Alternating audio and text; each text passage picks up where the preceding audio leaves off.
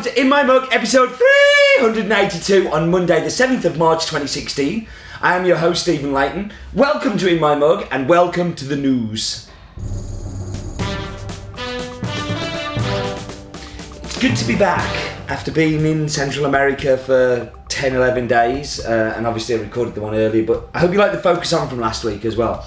Anyway, that's not news. Neither is this. I want to give a shout out to the Britannia Coffee Club, who are based offshore on an oil rig just outside Aberdeen. You've seen some maps now and some other bits and photos from them. They're In My Mug subscribers, they watch, and I just wanted to say hi to you guys. If you drink In My Mug somewhere unusual, send us photos in like that and I'm very happy to talk about it. This was news that I talked about last time, but some of you will have ordered this already and seen it. But how cool is the Has Been exclusive pack? So, little outer, open it up, inside you have the coffee and you also have a little card about all the information. This is really cool. And also, the last time we're going to see this for a while, because Ali was telling me while I was in Argentina this time that he's actually ripping out Garshapin and replanting there because he likes the land so much. So, it's kind of like the last time we'll see this coffee for a few years from that particular tablon. So, buy it now while it's still there. And that was the news.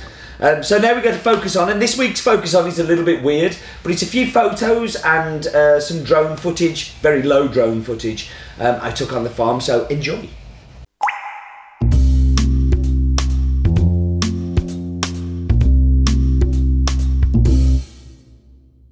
So this is the focus on, and this is the sign that's outside all of the Bourbon Group farms, and you can see Cachoeira there, and you can see bullet holes all over it too.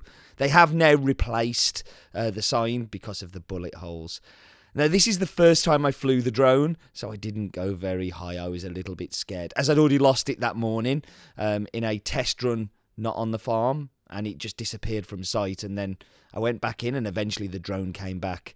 But here's the tractors on the drying patios here. So you can see this is a tractor. I'm being very descriptive here. Back to my wonderful drone footage. You can see a guy there in the distance he's on like a mechanical thing that he's turning the coffee and keeping it, because they're so big. They can't just go and do it all by hand. There's so much coffee to dry normally. This is a fairly quiet day, but when they're busy, they just can't do it. So they have a little mechanical thing to go in and turn it all over. And that's the naturals you can see drying there. To the right, you can see the pulp naturals, which is this week's coffee. So, see my little wobble there? I did kind of good. This was very nerve-wracking at the time. I'm just below it going, don't disappear, don't go. And I'm going to I nearly crashed. This is in the waterfall, so this is me with my bright red hair. I was there during the World Cup last year, so I dyed my hair bright red for WBC and the World Cup. And this is an even better view of the waterfall. It's actually a little bit higher than that. It goes back a little bit, but you can get the idea of what it is. And that was Focus On.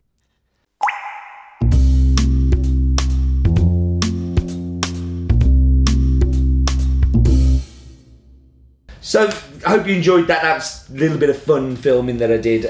This week's coffee is a staple. It's one of the first coffees that I really bought that is specialty, and it's the oldest coffee that we have on the site. It's called Brazil Fazenda Cachoeira. It's a pulp natural and a yellow bourbon from the Minas Gerais kind of São Paulo border kind of thing. It's right on the edge. And it's always been one of my favourite coffees. It's been very, very special to me.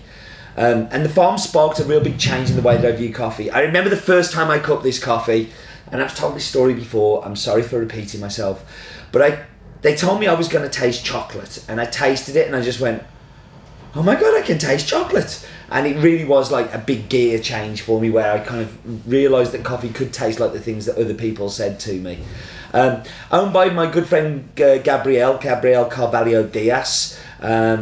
We have a European exclusive on this coffee, so we buy all of the coffee that comes into Europe. There's some that goes into the States as well and into Canada, but we're very, very proud of this coffee.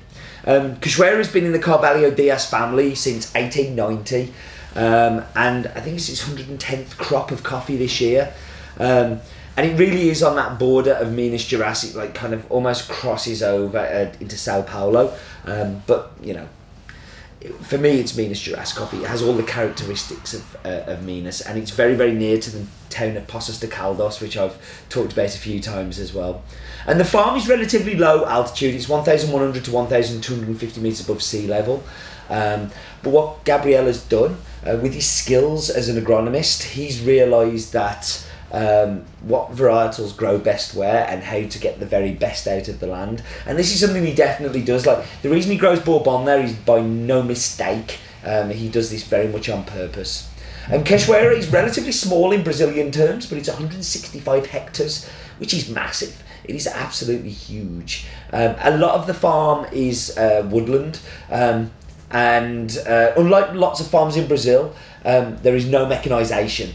Because of the topography of where it is, and also because Gabriel has a very big social and environmental conscience.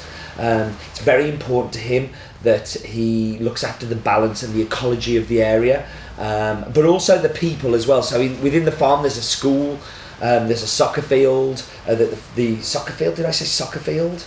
Gosh, football field. Whatever came over me. That's all available to the employees. There are 47 houses on the farm, all with modern facilities. There is also now a retreat that you can go to on holiday. So if you want to go to Brazil and you want to go to Poços de Caldas, you can stop on Cachoeira. You can rent one of the little jeeps there and wake up looking over the patios where I took that drone footage in the Focus On. He's also got a hydroelectric plant within the farm, and really, like, whole ecology and making sure that the farm is looked after is very important. There's lots of new planting there, but some of the plants are the original Bourbon plants as well, and very, very old and lots of history. It's a pulp natural. Pulp natural is very, very typical for Brazil. Basically the cherry is removed, the mucilage is left on, and then it's left to dry in the sun. Kind of a little bit like the honeys that we've talked about, a little bit like some of the other pulp naturals that we've had. So we should talk about the numbers. So it comes from Brazil. The region is called Magania because it is in Sao Paulo, but on that border of Minas Gerais. The nearest city is San Sebastião. The farm is called Fazenda Cachoeira de Grama. The Grama was added because they were one of the first Cup of Excellence winners, and all of a sudden there was a whole heap of farms that suddenly found themselves called Cachoeira. The process is pulp natural. It is a Bourbon. It's grown 1,100 to 1,200 metres above sea level, and owned by the Carvalho Dias family, and in particular Gabriel. Okay, it is now time for what I know is a fantastic map bit.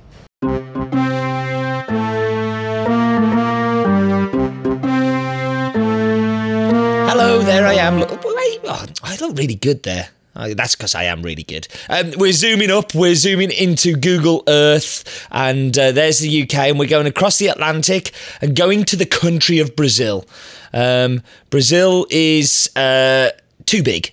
I hate visiting there because everything is a long, long way away.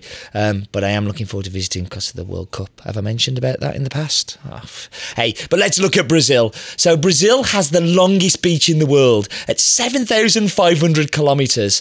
I couldn't even run that. And I'm really good at running. We're going down to Minas Gerais. Minas Gerais is where some of my favourite coffees come from. I kind of do love this area. Although, kind of saying that, Cachoeira actually isn't part of Minas Gerais. If you look, it's smack on the border, and it actually goes across.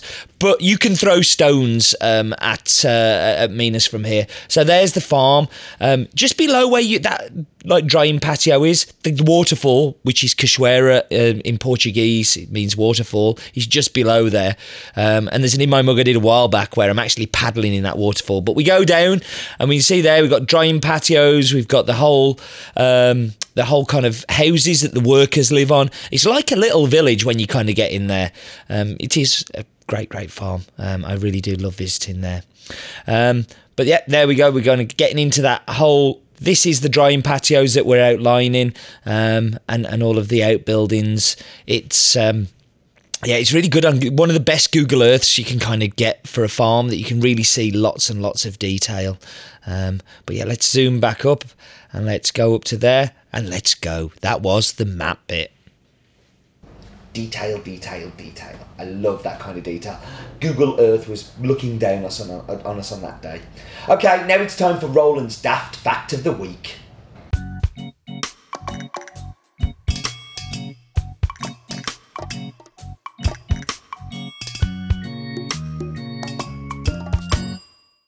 They call me Statman. 2.6 million tonnes of coffee are produced in Brazil on 2.3 million hectares, but it's only 3.5% of Brazil's total exports. What a huge country!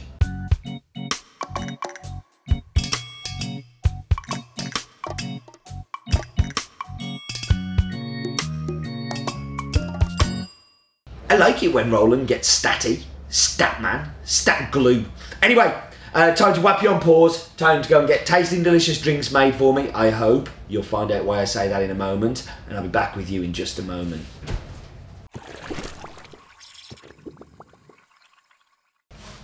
Okay, so we're back and I've got no drinks. Oh look, here he comes. Speedy Gonzales. Could have gone a lot faster, but I've ruined my nice lot on the tongue. Say hello to the people on In My Mug. Hello. That's my son Shay. He's been working, did a week's work experience at 3FE in Dublin, and he's come to play on the espresso machine and has done my mud drinks today. Cappuccino looks interesting. Let's go into the espresso. So, the reason I let him do this is that this coffee is probably one of the easiest coffees to work with on espresso, because it's hard to get wrong. It's chocolate, it's nutty, it's caramel, it's creamy, it's sweet. And that's exactly what the espresso is. He's actually done a good job on the espresso. Sweet, chocolatey, caramel. It's fantastic. Lovely creamy finish to it. I'm a bit more concerned about the cappuccino. Do you know what? His texturing's okay as well there. Not pretty, but texturing's good. He can work on pretty afterwards. And that's the thing with cappuccinos, is that if you can get texture right to start off with, forget trying to do patterns, just make it taste good. The patterns come afterwards. Now when you add that milk to it, it just makes it creamier. It just makes it sweeter. It just makes it smoother. It's a fantastic espresso. It is a delicious cappuccino. And here it's going to be even better. Because with the dilution of the brew ratios, it opens the coffee up a little more, and then you can really start to see the acidity. A thank you to the mug. You can see a little lipstick mark on it. It's not my lipstick. I'm not wearing gold lipstick. It's made by a company called Reikokaneko, Contemporary Bone China. So Bone China, which is nice. It's from our friends in Hanley, in Stoke-on-Trent, which is called TSP. You should definitely check them out if you're in the area. Very, very lovely people. Thank you, TSP, for this mug. I'm very, very pleased. I love collecting mugs, and they very kindly sent this with Roland. Now, the coffee's cooled a little because this was made a little while ago, and it took a little while to dial this in and get it there. But that cooling has really opened it up even more. You get the beautiful orange acidity. It's like, it's not there in the espresso so much, I will admit. It's a much more sweeter, kind of basic espresso. But as a brewed coffee, you do get that acidity come running through. But you still get the hazelnut, you still get the caramel, you still get the chocolate. For me, this is a perfect espresso coffee. It is a perfect cappuccino coffee. It's a perfect filter coffee. It's a perfect coffee. It is really one of my all-time favourites because it forgives. If you screw it up a little bit, it forgives. It doesn't punch you in the face like a Kenyan will or an Ethiopian will.